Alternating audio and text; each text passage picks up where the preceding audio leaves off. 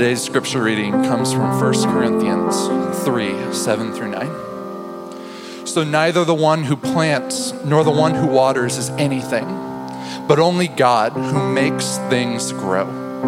The one who plants and the one who waters have one purpose, and they will each be rewarded according to their own labor. For we are co-workers in God's service. You are God's field, God's building. The word of the Lord. Thanks be to God. Hey there, I'm Katie. I'm here this morning to introduce Christy Heisinger-Renault, who is the development director at Plant with Purpose, international development organization here in San Diego, but they do work all over the world. What I think is so cool about Plant with Purpose is that they help others to help themselves rather than just giving out money and handouts. So I'm so honored to be able to introduce Christy. Awesome. Thanks, Katie. I asked her to do that at the very last minute, and I'm surprised she was even able to say my name. That rocks. Hosea 10:12. Sow righteousness for yourselves. Reap the fruit of unfailing love and break up your unplowed ground, for it's time to seek the Lord. Luke 13:6. A man had a fig tree growing in his vineyard, and he went to look for fruit on it but didn't find any. John 15:5. I am the vine, you are the branches. Deuteronomy 22:10. You shall not plow with an ox and a donkey together. 2 Timothy 2:6. The hardworking farmer should be the first to receive a share of the crops. Strange compilation of verses, I know, but they all have one thing in common, which is something that we don't really understand often as Americans. So much of the Bible is written to a culture that's dependent on the land. And I think sometimes we miss it. We miss the meaning of a lot of these types of verses. And this is just a tiny little sampling of the verses in the Bible that refer to agriculture or care of the land. I don't know about you, but I honestly can't think of the last time that I hung out with a sheep or grafted a branch onto a fig tree. It's really not part of my everyday experience. We're so separated from the land in the life that we live.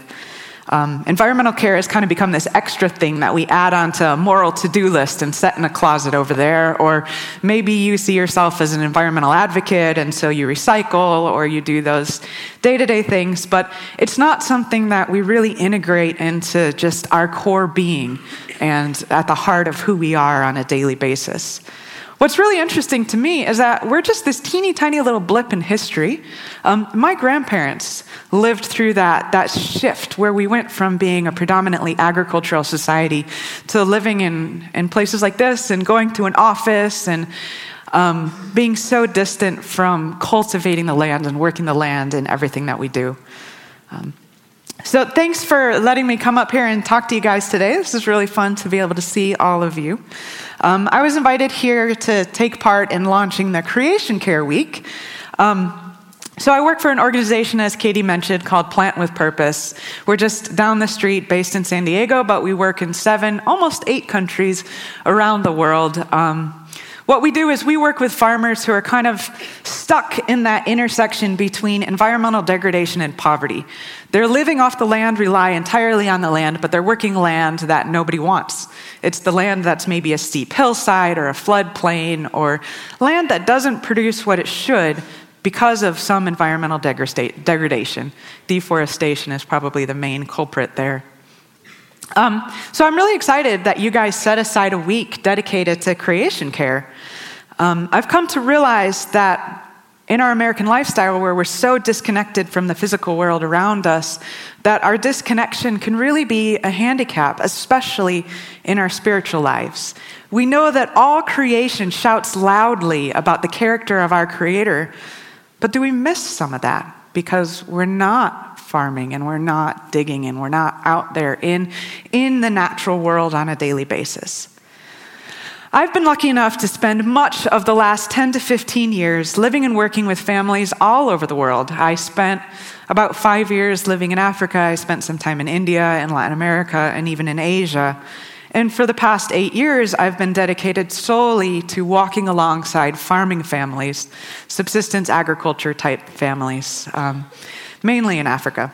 And I want to share with you today a little bit about what they taught me, about how a daily interaction with the land really shapes the way that we see our Creator, that we understand who God is. So to start, I brought a video that Drew did, standing here in the back. Just say hi, thank you for that. From a family in Congo, in the Democratic Republic of Congo, in a community called Kigongo. Can you play the video?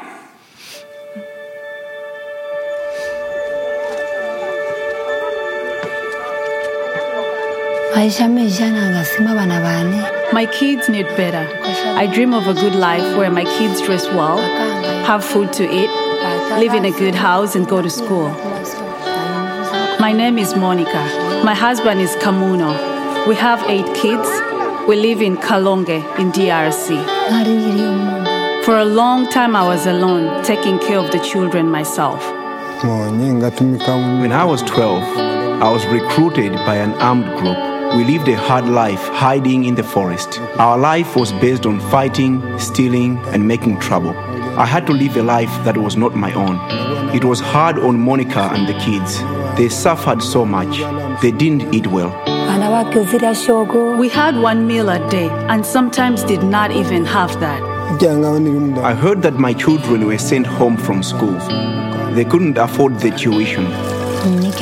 Even after they allowed Kamuno to come home, we still struggled. But I was happy to see him coming home. We shared and we worked together to settle issues and handle things.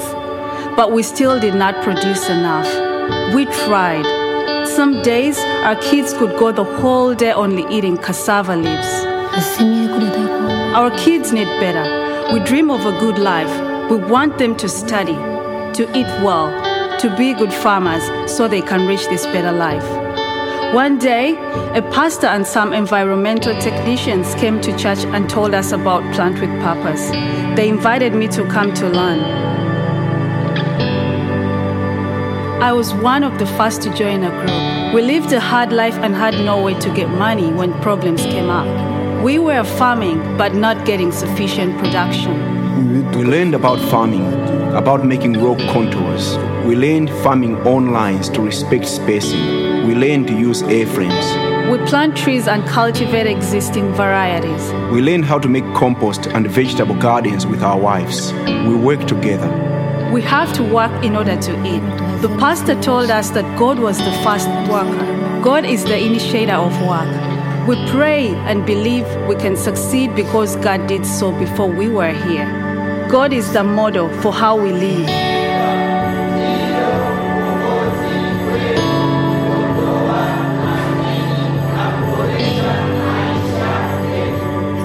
After the first year, we saw some areas of our work that needed improvement. We asked for help and did a better job in the second year. It's a new life of learning and working to improve. I took a loan through my group. I got the idea from the small business workshop to go buy some fish at the market by the lake and carry them up to the mountain to sell where they were rare. I made a profit, so I did it again. And slowly, I grew a business. Other people saw what I was gaining and wanted to join Plant with Purpose too. We have seen that to love God, we have to love our neighbors. We know that if we help each other, it means that we are serving the Almighty. We think that if we can change the way we live here, we are serving our God. When Plant with Purpose came, they tried to unite all tribes. They reminded us on how to live in harmony, even with the government. They taught about forgiveness and about faith. Before, we often just felt hopeless. We didn't think about the future. We only thought about that day. We didn't have purpose for our life. After joining, we saw the benefit and thought maybe if we just worked really hard and worked together, we can live a better life. Now we don't have to work like slaves for other people to get money. We work hard on the farm. We run side businesses. and make our own money. With the new techniques, we get more than we did before. I am easily paying school fees for my children.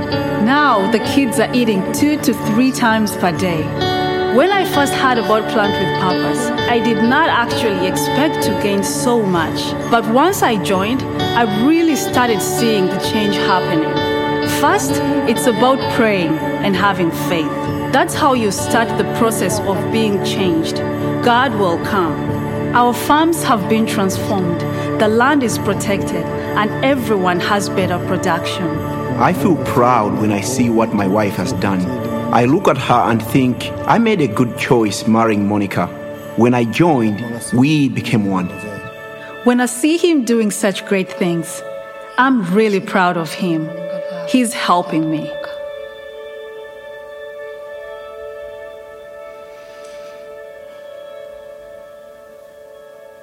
Cool.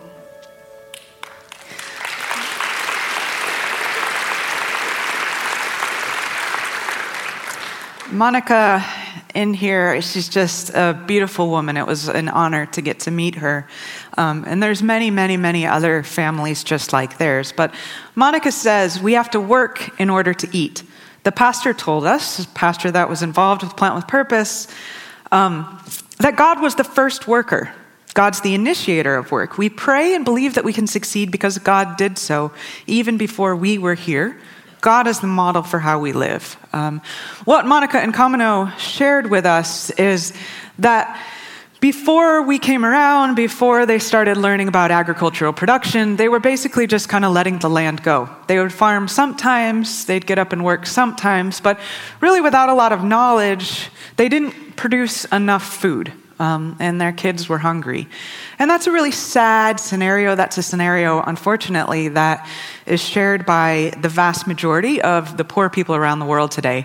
In fact, 85% of people living under the poverty line globally are rural, mostly farming families, rely on the land. Even if it's not their predominant source of income, it's a main source of food. So families like Monica and Kamino, they really depend on the land. They've discovered that you can't just let the land sit idly by. You have to get up and work. But they've also discovered that you need to care for the land, and you need to understand ecology, and you need to understand how the environment works together. And one of the things that I've discovered in spending time with people like Monica and Kamino, that no matter how God created the world, what strategy, what system, anyway, it's really clear that the complexity of the systems, the complexity of the structures, the diversity in ecology and ecosystems, all of these things that we can dive into and understand more and more and more about how they work, all of this shouts out the glory of the Creator that we serve. So we see a few things in Monica and Kamino's life and a few things that farming families understand inherently that I think sometimes it's hard for us to grasp. One is we have a calling. God doesn't just create everything and say, okay, it's good, great. He's called us to join him. Monica and Kamino understand this very clearly because they know that when they're not working the land, when they're not understanding how all of the systems fit together, and when you plant these two crops together, the soil is nourished, and when you build a contour, you stop the soil erosion, and the role of reforesting and making sure that you've got a lot of things that slow down the water flow and keep the soil lodged so that you don't lose it, that these things make their world better, but they also make their livelihood better. They make it easier to grow lots of food and not just a little bit of food. And so they see that when they get up and they join God and they start to understand what did he make and how does this world work and what's my role in it, they see themselves as co-creators, is one way that I've heard it described. As people who are fulfilling the calling to join God and taking this earth and make it into something beautiful. But at the same time, we see a lot with agriculture. Over the years, there's been a trend in agriculture towards let's just produce one crop and let's do it on all of the land everywhere. And if you drive across Nebraska or Iowa or someplace like that, I don't know if you guys have ever had that opportunity, but what you'll see is corn, and then corn, and then corn. And after about 10 hours, you're going to be really sick of corn.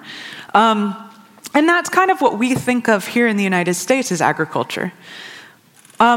Over the past few years, there's been a huge trend away from that and back towards a style of agriculture that understands diversity, understands ecosystems, and how diversity in a system causes that land to flourish. So if you're farming just a monocrop, you're going to need lots of fertilizers, pesticides, maybe some hybrid fancy seeds. Not that that's bad, it's really expensive, and it requires a lot of interaction, and it requires people to kind of keep creating the land. But what we teach is, with farmers like Monica and Kamno, understand the world that God made. Understand why his creation is so important and how his creation works. Dive into the biology of it, and you'll see that when you're living your life every day thinking, wow, this beautiful world that God created, if we just take care of it and we step into our calling as people to join God in being stewards and caretakers of the land, that we're provided for, that we experience abundance in a way that we've never seen before. And I think that that's beautiful. And I think that that might be what we're missing as Christians living here in America, so distant from the land, is how do we sit in that place? And I think it can be really well described as humility, understanding that God is in charge, but understanding also that we have a big role to play and that we need to step up and fulfill our role. So I know that you guys aren't going to graduate from Point Loma and go be farmers. It might happen. Maybe one or two of you will, but the vast majority of you will probably do what I do, which is go sit in an office and analyze data or something like that. Or maybe you'll be a musician or a painter or any number of careers. And even here as students, you're probably going to go to the library and study, and I doubt you're going to go farm. But I think that there's something that we can carry about that concept of understanding dependency in the way that most of the Bible is written for most people throughout the history of humanity, where we're kind of stuck in dependency on God, needing to understand his creation and his view of what beauty looks like and what is good. Let God define that as we move forward, and step up. Do your job. Do whatever it is that you're called to do wherever you're placed in this life. Do it with excellence and do it with humility, resting on dependence of God. So in 1 Corinthians 3:6, we heard Paul say, I planted the seed, Apollos watered it, but God has been making it grow. So neither the one who plants nor the one who waters is anything, but only God who makes things grow. The one who plants and the one who waters have one purpose, and they will each be rewarded according to their own labor, for we're co-workers in God's service. You are God's field, God's building. We have a call to go out and make something. We're co-creators. We're meant to join God in cultivating and building a society that shouts out his glory and reflects his goodness in everything we do. I think a little bit about what does that mean in the context of these events that we just saw happen last night. And I don't really know, but I do know that like a farmer would understand, this world that we've been living in and that there's the society that we're shaping and crafting, it needs to reflect God. But also God is in control. No matter what happens, God is the owner and God is the creator and God is sovereign over this world. And we can rest in the peace, knowing that this is God's land and he's there with us every step of the way. Another thing that I've learned is we can't separate out care for creation from care for people. Environmental restoration is one of the most effective ways of helping the poor people around the world. And I think one of the things that I want to leave you guys with is we're in this moment where we have a huge opportunity. It's kind of a critical moment where we're going to choose to either understand how God created the world and step up and make it more beautiful and preserve and protect for the least of these around the world, people like Monica and Kamino, or we're not. We're gonna operate everything for our own selfish benefit. And I just want to leave you today with a key takeaway of live life with humility. Understand that this is God's world. This is God's creation. And we're just playing a role, but our role is really important. So live your life understanding that mix of dependency on God and the need to step up and take action as a farming family would on a daily basis. I'm going to understand that God's in control. And every year you're going to do your little bit and your little bit, and God will take that all and turn it into something beautiful. So thank you.